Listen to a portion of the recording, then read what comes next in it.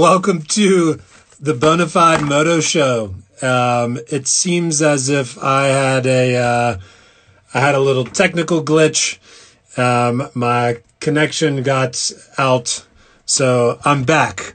So I'll wait a few minutes for everyone to kind of join back in. Sorry about that. Looks like my Wi-Fi has been quite crap lately, so I had to log into 4G. Welcome to episode 25 of the Bonafide Moto Show.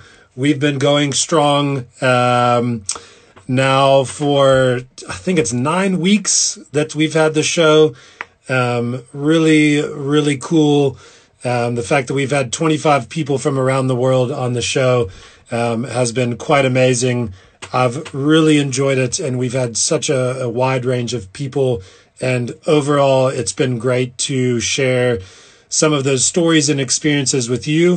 Sorry, I'm just messaging Wooly now. So we've had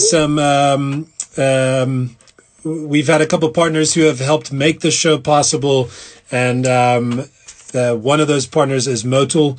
That's actually how we connected with Wooly. He is one of Motul's ambassadors, and we kind of had a look on their website to find out who we thought would be quite great. And we connected with the rep in the USA, and then I had a phone call with Wooly, and he's a great guy. And what was so cool about the call was that it was nice to speak American with someone. It's not often that I get to speak to Americans anymore, so it was quite great. Plus, he's in California, and I truly miss California. And so tonight, we've, on most of the shows, we've been doing sort of a Motul part, or a Motul, sorry, not a part, but an MC Care product. And one of my favorites, because it's like an all-around helper, is the Motul Easy Lube. So if you remembered in the beginning of the show, my chair used to always squeak. Hey, Wooly, I'm going to add you to the call now. I'm glad you're on. So if you remember in the beginning of the show, when we first started the Bonafide Moto Show, this office chair used to squeak like hell. And I could use the Motul Easy Lube on it, no problem. And I've actually used it on my mountain bike, and it can also obviously be used on your motorcycle and other car parts. So that product and the other MC Care range of products will be available on our website next week. I've been building it the past week or so. It's taken me longer than I thought, but as of next week, you'll be able to go on. The website's looking really great. Quite proud of it.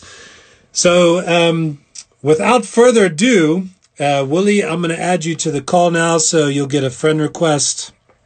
I was actually just watching some of Wooly's dash cam footage from Pikes Peak, and I did it watching dinner, and I got quite nauseous.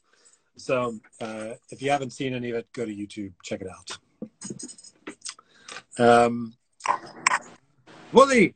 Hey, how are you? I'm good. How are you? Good to see you. Wooly, you had me a bit nervous there.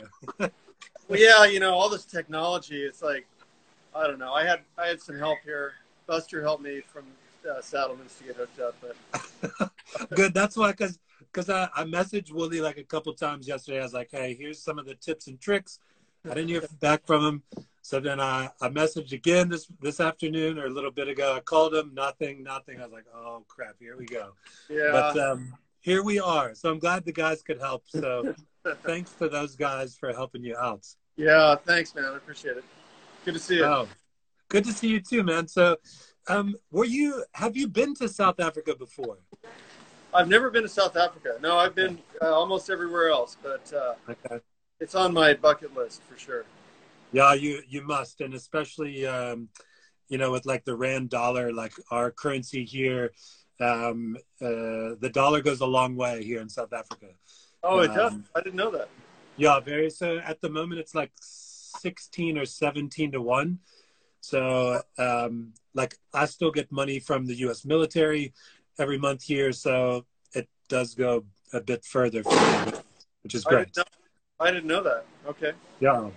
So I'll you're look. in for a treat when you come. You can stay at nicer hotels, pay cheaper coffee, but great coffee.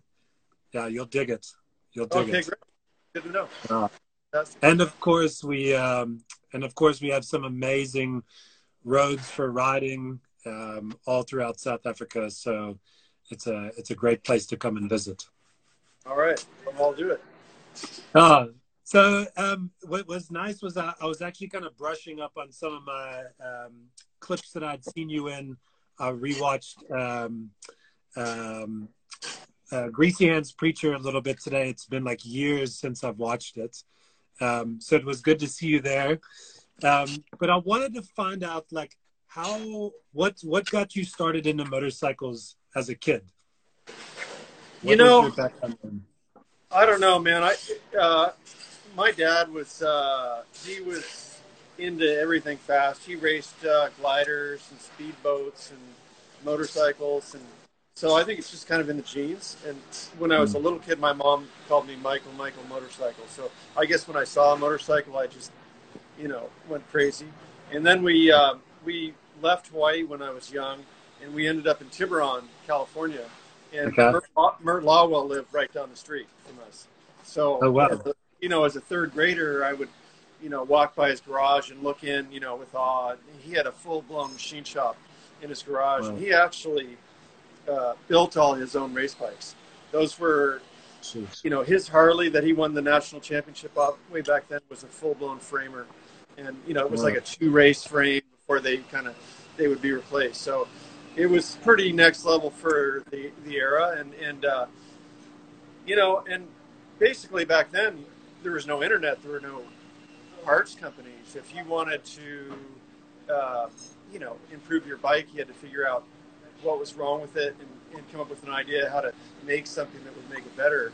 And if you look at some of the super bikes, the factory super bikes back then when they first started, they were pretty much production bikes with like standard foot pegs, and maybe they had magnesium sliders, or they looked super trick in the day, but now they just look like a standard, off the showroom floor motorcycle for the most part. Yeah. So, so anyway, that was kind of it. And then I was pretty dyslexic in regards to spelling, and my brain turned letters around, but I could do anything with my hands that I wanted to. So I just gravitated towards, motorcycles and fabrication, and I kind of at some point decided, I really, I need to know how to, mold something and make a part. So I went to work for a submarine company and ended up their production manager, but I learned all about vacuum bagging and mold making and,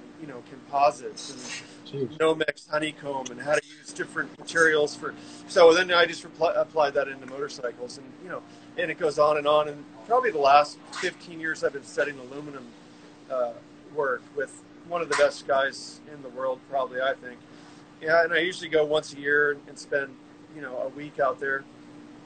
Okay. And during the year, I'll come up with like a really difficult thing, I want to do this crazy thing with the aluminum that I can't do, and I'll go out there. And the last couple of years, it's sort of been like, he'll go, yeah, I don't know how to do that either, and we'll figure it out. And he's and so much of it is just working with paper, and just really working on the pattern. And it's you can spend a whole day working on a pattern for like the side of a gas tank or the top of a gas tank, but then when you apply it to the metal, it just works, So it's a deep well, really.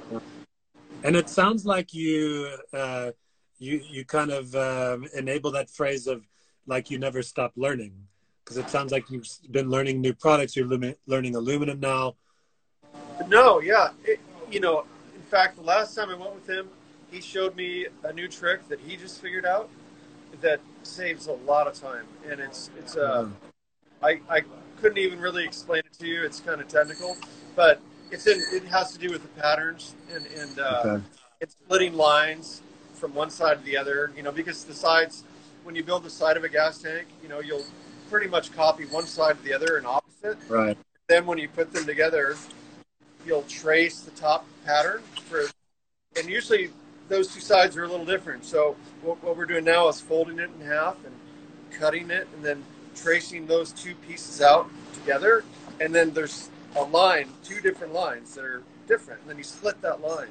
And now you're like, the parts fit much better. So it's just little things, you know, but yeah, you never stop learning, and there's so much information on YouTube now. And I always encourage guys to, you know, just get some stuff and try to make it, you know, and use your hands, see what you can figure out online and make a part. It may not be great the first time, but it might be great. For sure.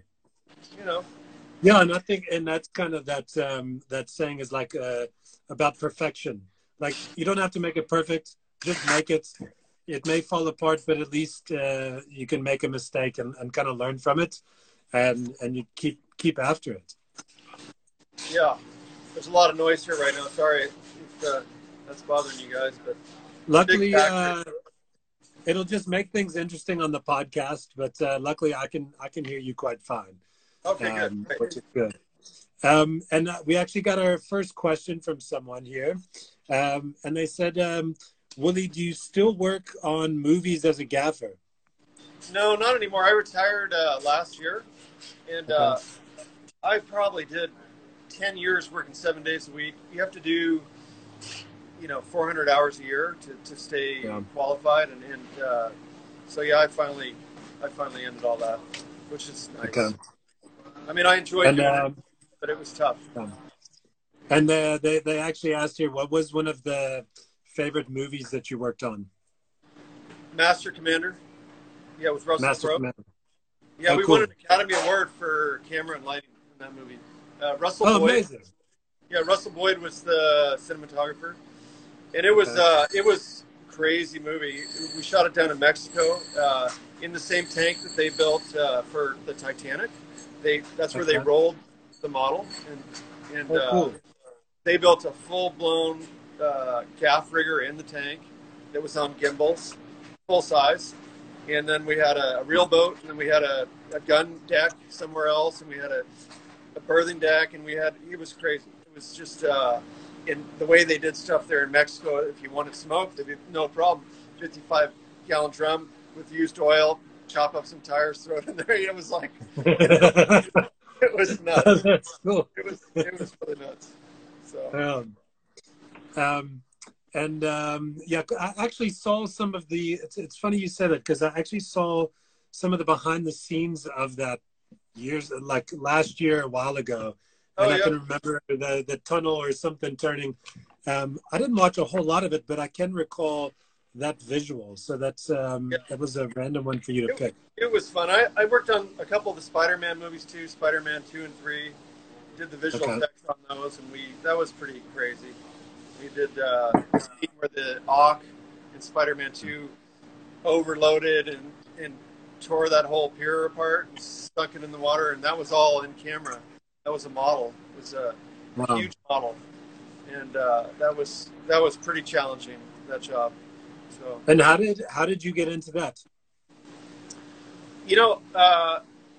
When I kind of stopped racing motorcycles and I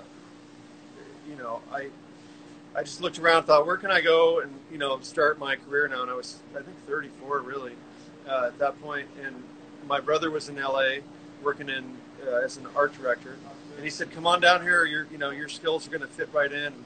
So I came down, I got into special effects and did miniatures, like giant miniatures for Godzilla, the Roland Emmerich Godzilla.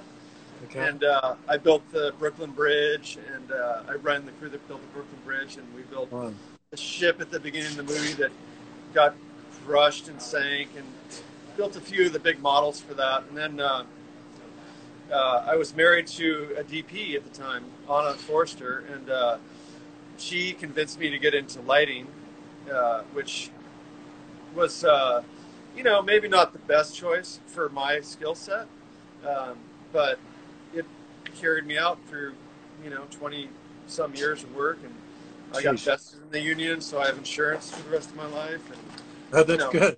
all that kind of stuff, you know, unless the unions get torn apart. But you know, so, but it was, you know, it was good. And then at some point, the Deus guys got a hold of me, and we started working together, and now I'm at Saddleman's, which is really a So, motorcycle company. So, and so tell me about. I actually saw in an interview you were on set with Orlando Bloom, and he had a oh, bike that pulled up. So tell us a little bit about that story, and because that was sort of your introduction then into Deus and building custom bikes, right? yeah, it was my introduction to building custom bikes. Really, I was building a bike for Pikes Peak in 2008, and there was a recession, and it was right at the time when Barack Obama was running for president, and I was asked to light these PSAs, public service announcements, for a guy that was putting them on, and it was basically the who's who of Hollywood. Steven Spielberg, Tom Cruise, everybody, you know, everyone you could ever imagine. And we were shooting in Leo DiCaprio's screening room. And Orlando Bloom showed up on a Hypermotard, a brand new bike that he had just crashed. I could see he just crashed it. And I knew all the problems with that bike. There were some significant, you know, issues that I had with it that I was able to fix. And so I started talking to him, and he's just like the nicest guy, totally down to earth, total motorcycle, you know, enthusiast. And I said, hey, you know, if you want, stop by my garage, and I'll do some, you know, adjustments to the bike that'll make it significantly better. And you know, I was surprised. I had a little garage at the time, and he showed up and hung out. And we adjusted the bike a bit, and it was better for him. And next thing I knew, I built him a $40,000 Hypermotard, where we just built him a full-blown race bike. And Wow. and that led to a few more bikes with him, and then he introduced me to the Deus guys because they were wanting to give him a bike, but they couldn't ship it over here. And so, yeah, one thing led to another. I ended up building 5 bikes for Billy Joel, a bike for Bruce Springsteen, Ryan Reynolds, 3 bikes for him, I think. And yeah. And when like with Bruce Springsteen, like when he came to you, what was it that he wanted out of his bike? Did you have to kind of like sit down with him and kind of figure out about him? Like, I wish that had happened. play Actually, you a song. Billy Joel arranged it for me. Okay. Billy's a lot more. I don't know. They're good friends, Billy and Bruce. Yeah. And I guess Bruce had seen one of the bikes I built for Billy, and he told him he wanted one, and Billy arranged it all. And so that went through Billy and Billy's bike handler, Alex. So I never actually got to meet Bruce, but he just did a Washington Post interview, which was a big spot, and the cover shot was him sitting on the bike I built for him. So cool. I thought that was cool. And what bike was it? What did you build? It was basically the motor was a W650. I built him, you know, like a hardtail, you know, bobber, basically, with a W650 motor. So, and it was all hand built, but real reliable. You know, just not a big horsepower thing, but more of a look. You know, it looks like obviously like a Triumph, an old Triumph. And that's what he wanted. We've got a few people that ride W650s.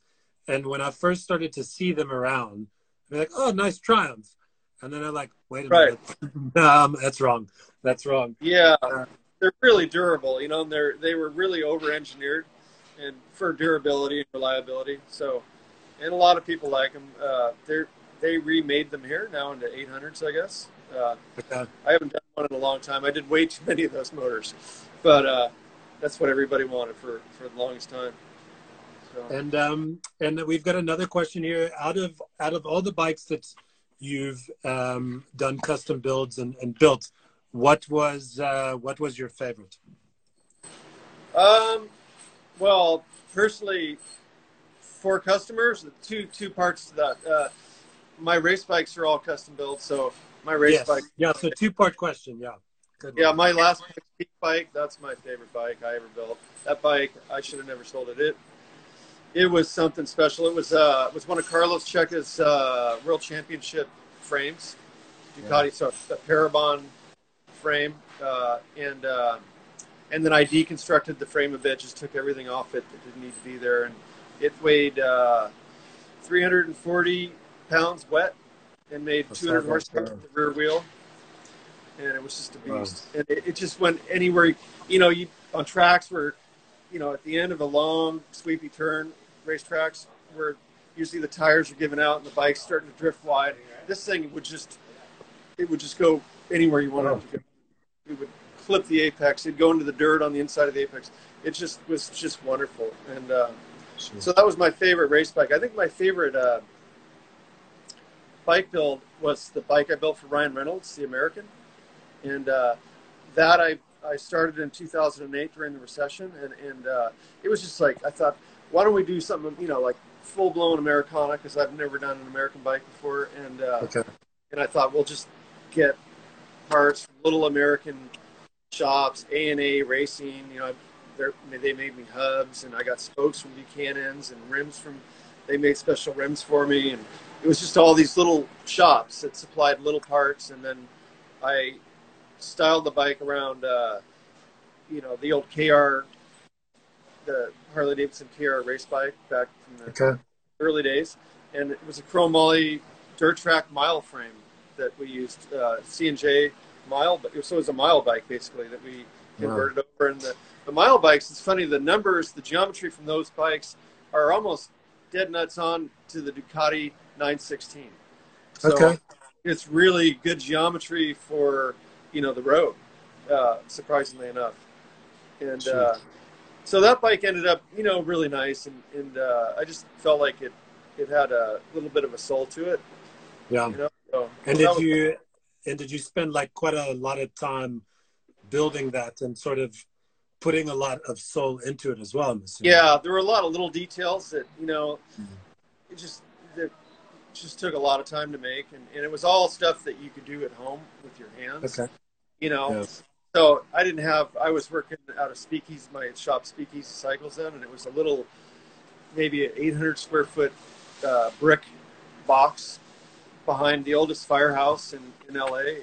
Okay. And so I just had to, what you can do with your hands, And so I just thought of the way they did it in the 40s, and leather strap with a little T-brace for, with a nut for the battery strap, and things like that, Oh, that cool. you rip it together, and, So in the end, it was, a hand-built bike, really all hand-built bike. And does he still have that bike? No, he ended up selling it. He had a daughter, and at the time his daughter was born, I think he kind of got rid of all of his motorcycles. Okay. And I don't know what he's doing now. I haven't talked to him in a few years. But I'm not sure if it was Blake that that wanted them to go, or whether it was him. And you mentioned Pikes Peak. I saw, I did a YouTube search earlier, and I found 2 videos of you there. How many times did you do Pikes Peak? How many times did you race? Twice. Twice. Yeah, and both times I built the bike myself, and I, was crew and rider, and honestly, it was just a lot to deal with. I mean, the second time, I never had a decent setup until race day. And we didn't get any practice, really. The first run on the mountain last year, was qualifying. And the front end was tucking. I was folding the front end anytime I pushed it on it. I mean, like, full-blown just tucking on me. And so the bike setup that I had, that, like the Ducati numbers, what works on a racetrack where there's traction, didn't work there. And my gearing was way off, and it was a battle, and all the way to the end. And then I made a pretty good run up to the Devil's Playground, which is the 2 lower sections. Okay. And then I made probably 4 big mistakes. I almost went off at Carl's Corner. I couldn't see it. It's so wavy now, and the road is so distorted. I just couldn't see the turn coming, and I didn't have enough. I don't have enough laps there, enough Yeah. runs up the mountain to know every inch of it. I knew really, really pretty well up to the Devil's Playground, and then there on, I really needed some more seat time. Yeah, I mean, I watched the videos earlier. I think the first year the clip was like 12 minutes long, and then this one it looks like you shaved some time off. It was just over 11, but even like I kind of would fast forward every once in a while, but some of those turns, like I mean, granted, I don't know if it was a GoPro or whatever it was, but it does look like they sneak up on you, and if you don't have a lot of time on that track, that's not a Yeah, place to mess around on. Not at all. the whole, Especially once you get up there in elevation. No way. yeah, the whole top section's all blind. You can't see the entry to anything. And our practice there this year was one one day of practice. We got 3 runs. It was blowing 60 miles an hour, 24 degrees. It was horrifying. We weren't able to change tires. You know, it was it was incredible. I mean, you know, you just do it. But so on the run, I made, you know, I came into one turn that really was a 5th gear turn in 2nd gear, and I just misjudged it. And then Carl's corner, I almost went off. And I mean, yeah, it was. But you know, I wasn't getting paid to race, so you know. Yeah, you might as well have fun. Yeah, no, I wanted to build my own bike, and I wanted to run it myself. And So, why Pikes Peak? you know, I don't know. It's just always been, you know, my mom and dad are from Colorado originally, and Okay. it's just always been on my radar. I don't know. It's, you know, as a kid in Marin County, I grew up, you know, riding on Mount Tamalpais, and there was an event that they had every Sunday called, what was it called? Sunday Morning Ride. And Okay. motorcyclists would gather at the top of Mount Tamalpais, and it was a race all the way to Fairfax, which is out the coast, past Stinson Beach, out towards Point Reyes, around Point Reyes, past Lima, and then back in. And, you know, we're talking wide open, you know, 150 mile an hour sections back in the 70s, you know, Yeah. and people would show up on TZ 750s and, you know, full blown Ducati race bikes, and the cops just kind of sat back and let it, you know, I talked to a ranger later, and I said, why didn't you guys, you know, ever do anything about it? They said, what would we do? Set up a roadblock, and then the motorcycles come crashing into us? Or they Yeah. said they felt like it was safer just to let it happen. And it was Yeah. really early in the morning. It was at sunrise. So, you know, It's less traffic for most cars. yeah, so that's kind of like Pikes Peak, you know, it's, you know, you're in the trees and the woods, and if you go off, there's sections with big blocks, and, you know, and people did go off, you know, it happened, you know. I lived in Colorado Springs. I think it was about 9 years ago. I was there for about Oh, 6 months. And I would go to Pikes Peak every once in a while. But my favorite part about that mountain was the incline. I don't know if you know of it. It's near the old train tracks. It's like yeah, this. Hang on. Wait a minute. How about this? It's a yeah, postcard I've got. yeah, The Manitou Incline. yeah. But it's like this old railroad tracks for those watching. It's this railroad tracks that goes up slightly, and then it goes and climbs and climbs and climbs. And I think there's a false summit up here, but Yeah, it's one hell of a workout. And that's just at the base of Pikes Peak. I mean, that area is beautiful, yeah. filled with mountains. They have single track now for bicycles coming down Yeah, from up at the top or somewhere cool. near the top, and it's all bowl turns all the way down the mountain.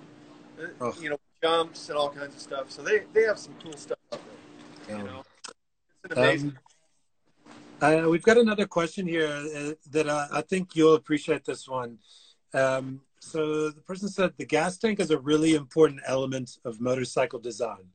How do you see that evolving with electric bikes?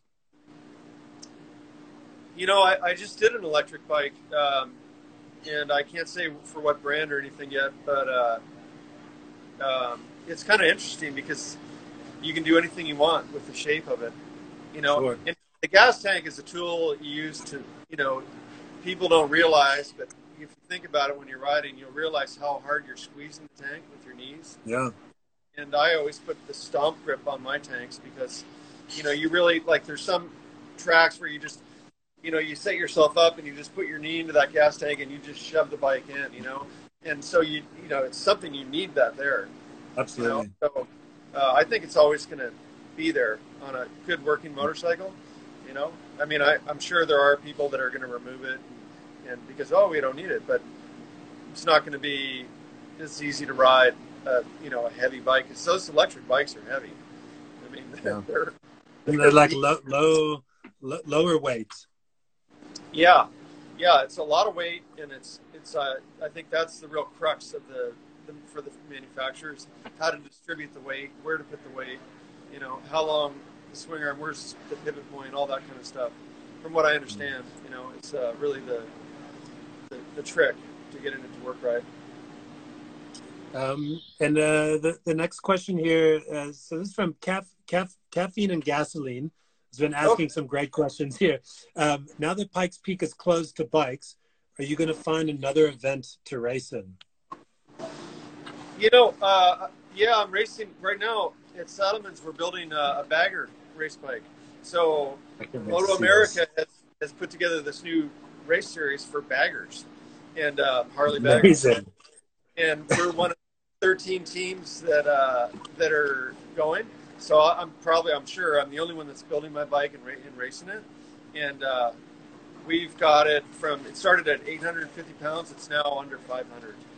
And wow. all carbon fiber, all race weight. Wow. And we've done some kind of tricky things with the bike that I can't talk about, but it's going to be interesting. And I've seen other teams that have full blown, like Harley show bikes that they built. So we're just kind of going, looking at it as a race bike. It's not going to be blingy. I like that, where you've got some people that, they kind of go for the looks, the Harley bagger. And then we've got guys like you who are like, I came here to race. I came here to take first place. Nice looking bike, bro, but see you at the end.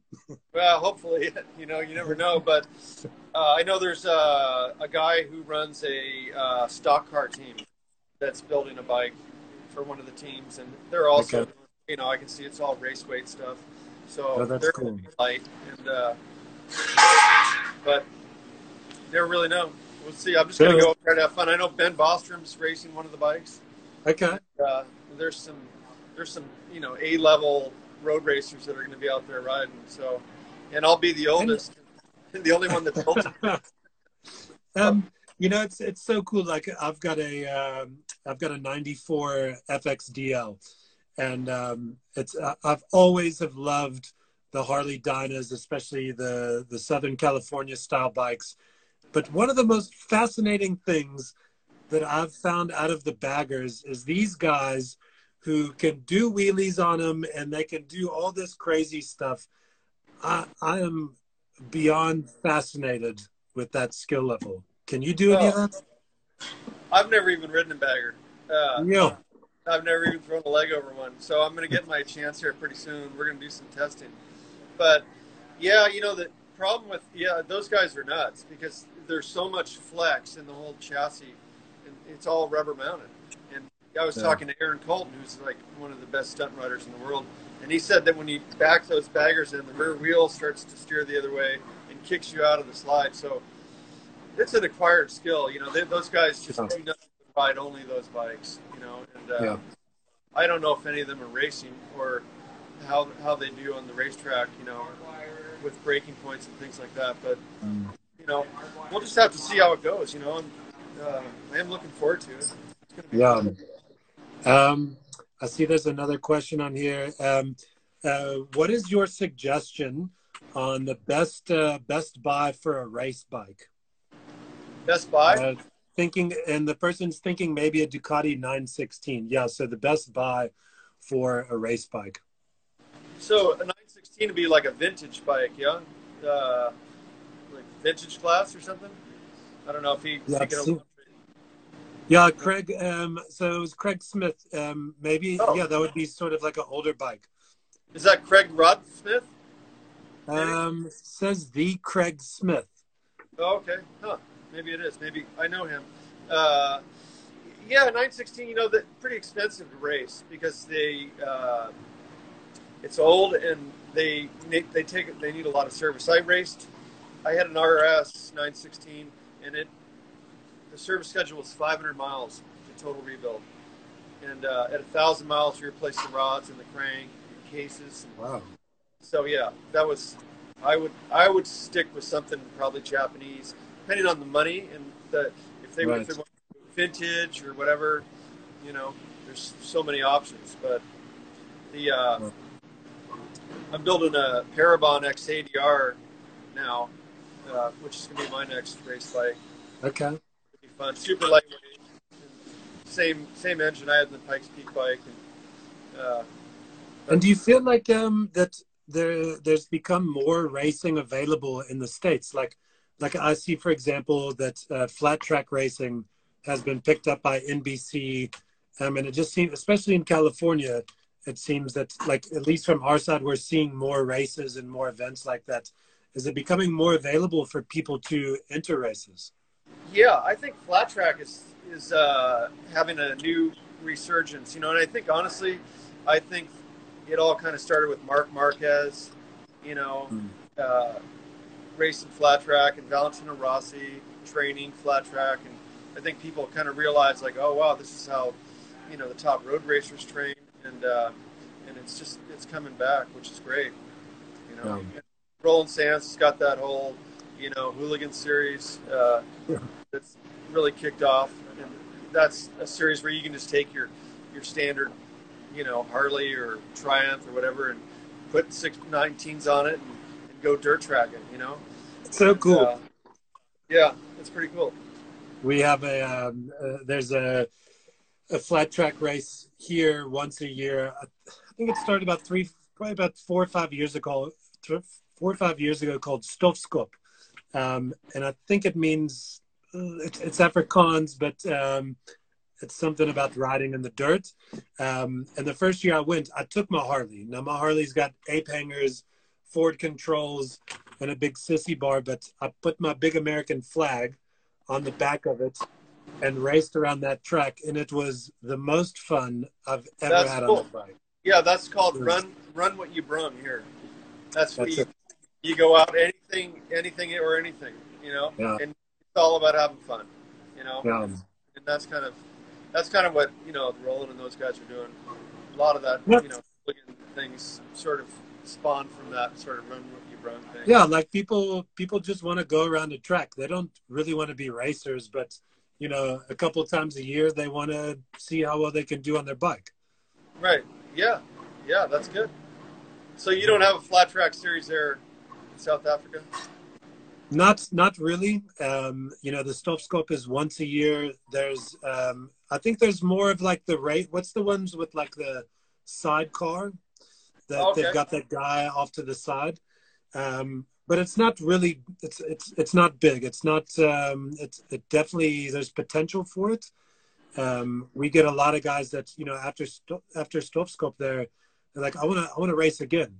So there's been a lot of conversations. We've had people approach us and ask like, what about doing some flat track? For me, I don't really have a bike for it. My Harley is also my daily Right. commuter, and Right. it's not really a bike that I want to break on a track and Right. then Right. have to fix it. Um, Right. but I think there's a demand for it here. I mean, we're seeing what's going on in the States, and people want to do it. Um, yeah, we'll see if it picks up. Yeah. Yeah. Fun. So, so the next thing is that for those who don't know, Woolie's no longer at Woolie's Workshop. You've taken up a new position. So tell us a little bit about your new position and where you are today. Yeah. Well, Woolie's Workshop is me basically. So it is now located at Saddlemen's, and Saddlemen's is the premier seat company in the world. Really, they make OEM seats. They make custom seats for every Harley ever made, all the sport bikes, dirt bikes, and it's a company you can.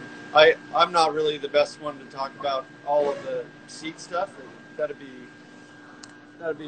Hey, you want to, Buster? I'm going to introduce you to Buster here. Buster's Okay, going to cool. talk about the seats and stuff like that. Howdy. What's up, Buster?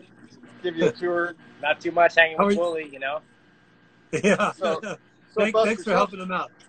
Of course. tell them about Saddlemen's and what you guys do. Sure. So we have been building seats, designing seats, and luggage solutions for over 30 years. And we kind of have a little bit of everything for everybody. We have metric bikes. Obviously, we have the Harley stuff covered. We do Ducati stuff, Yamaha, Honda, KTM. We have some exciting stuff that we're going to be doing that's new for us. It's a really great time for the motorcycle industry and people who ride motorcycles, and we have a lot of fun here doing what we do at Saddlemen. Cool. And tell us the difference between a foam seat and like a gel seat. Sure. So most of the OEM seats, and it doesn't really matter what the make is, they're made of a really soft, like almost like a furniture-like foam that, kind of you sit on it and it feels pretty comfortable for about 15, 20 minutes, and then after a while it starts to scrunch down. So we have pioneered the use of what we call a pro foam, which is a higher density foam that doesn't collapse or compress when you ride on it. It's a bit counterintuitive because people think, oh, soft is comfortable. But anybody who's put on some serious miles knows soft is not comfortable. So we've got a firmer foam to start with, and then we have our gel core technology, which dampens and diverts, the road impacts and also disperses your weight across the span of the gel. Okay. Owned a ton of.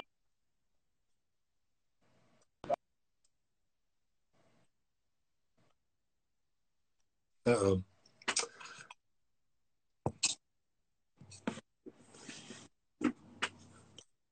Can you still hear me over there? I can hear you. Yeah, I think. Oh.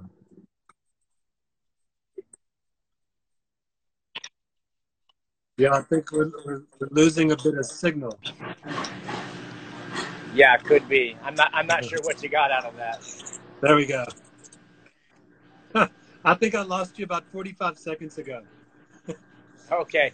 So I was just mentioning that the way we design our seats is completely different and our materials are completely different. We use a higher density foam that doesn't collapse or compress. It's what we call a pro foam. I haven't ever ridden another motorcycle seat that uses anything similar, as well as our gel core technology, which dampens and diverts the road impacts. So it really kind of improves your suspension. If you're going to change the suspension on your motorcycle, it's very expensive, especially if you're going to put real suspension on your motorcycle. You can change your seat and actually get rid of a lot of that negative feedback. And it's one of those things that you just don't know how good it can be until you have it and put some miles on it. And fortunately for us, we've got a program called the Seat Center program where a lot of shops across the United States have seats that you can try before you buy, which is kind of the proof of the pudding. So we want to make sure that everybody gets exactly what they want the first time. Yeah.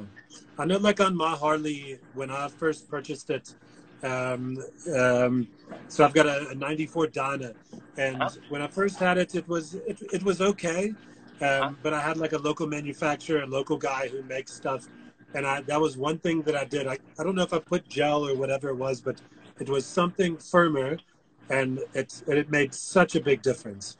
It just does. to have a better seat. Oh. Yeah, and sometimes that's tough to explain to somebody who really hasn't had the benefit of riding on it. And as I mentioned, that's why we've got those seat centers out there, because remember back in the day when you'd buy a part and maybe it worked and maybe it didn't work, and you'd have a pile of stuff in your garage that you're going to sell one day that didn't end up working out for your bike. So this gives you the advantage of put it on your bike, go ride the way you ride, figure out if it's right for you. So it took a lot to get that done. But we're all riders here. The owner's a rider here too. So our emphasis is on taking care of the people who are just like us. We want to treat them how we'd like to be treated. And fortunately, here at Saddlemen, we can do that. That's awesome. That's awesome. For sure. That's so cool. It's and I want to see this bagger. I've never seen a bag. Right? Can we see it or not? No. No, no, we can't show it right now because. So, are you racing it? Am I racing it? Yeah. Who's going to race it? I am. Yeah, I'm racing. Okay. Yep. I'm riding it. So it's pretty top secret. Yeah. So here, my new position here is basically I am head of industrial design. So we're going to be building a few bikes a year, and then I'm also helping with flow of materials and just other weird stuff. Just all kinds of stuff I'm going to be doing, which is it's fun. It's crazy. It's this factory just goes on, and they just pump the seats out, and they're just so popular. So, and it's we're just a bunch of motorcycle guys. So unlike with Deus, which was a clothing brand, doing lifestyle branding, I dealt with a lot of designers, clothes people. So it's pretty refreshing for me to, I'm sure. Yeah, I mean, we spoke about that. And what was the other guy's name again? Please remind me. Buster. Buster. And when we spoke on the phone the other day, that was the one thing that you mentioned was that, you had your own shop there. It was great. But now, you're excited to be a part of a team, working together. And that seems like. I mean, I can better. explain it like this. I lived 2 blocks from Deus. I walked with my dogs, with my Australian Shepherds. I mean, and this is a city with traffic. I now commute 22 miles to Saddlemen's, and I am happier than I've ever been. It's I'm around people that think like I think, and there's noise and there's stuff going on, and there's and so it's exciting. And it seems that that racing's been in your blood, and to be on a team where other people have racing in their blood, it's much better for you in the long run. It seems that way. Yeah, exactly. And they're just really good people. So it's great. I'm super happy, and I'm getting old. I'm not going to be doing it forever. So it'd be nice to. Right. And I'm setting up a shop from scratch. So we're it's a clean slate, and we're in the process of really building out this area, and it's it's creative and it's fun, and we've already got a bike that we're working on, the Bagger race bike, and hopefully something else really soon. We're talking to a couple of OEM brands about doing something neat. So I'll let you know as soon as we do, and I'm sure these guys can make a seat for your bike, and you guys can go online and you can customize it with different materials and threads and send a PDF, and they can stitch whatever logo or whatever you want on there. Amazing. It's pretty cool. We had a couple guys asking here on the feed, so that'll be nice. So for guys interested in this, you can go to Saddlemen's website. And then I see here, Willie, another question here. What's your everyday street bike? I don't ride on the street, really, very much. My dad, when I was a little kid, made me a deal. He said, you don't ride on the street, and you can go racing. And, during my high school years, I lost 3 friends. They went into the trees at Mount Tamalpais, stuff like that. So I just kind of, I don't really have a street bike. I've got a Husqvarna FX all set up, supermoto bike. I've got a Parabon X60. I've got a Suter V4, badass 200 horsepower 2-stroke race bike. So that's what I ride. Okay, cool. Well, Willie, man, it was I really appreciate your time, Buster. It was nice to meet you. I look forward to likewise. Yeah, nice to chat, dude. I look forward to seeing the Bagger at some point, hearing about your races. And to everyone else on the show, thank you so much for joining on the 25th episode of the Bonafide Moto Show. Next week, we have Matthias Correa. He was a previous co-founder of Behance, and he also the author of the book Two Wheels South, where him and his buddy did a motorcycle trip from Brooklyn, New York, down to the south of Patagonia. So he's going to talk about his trip next week, Wednesday. So that's all I have for tonight. Woody, thanks so Thank much. you.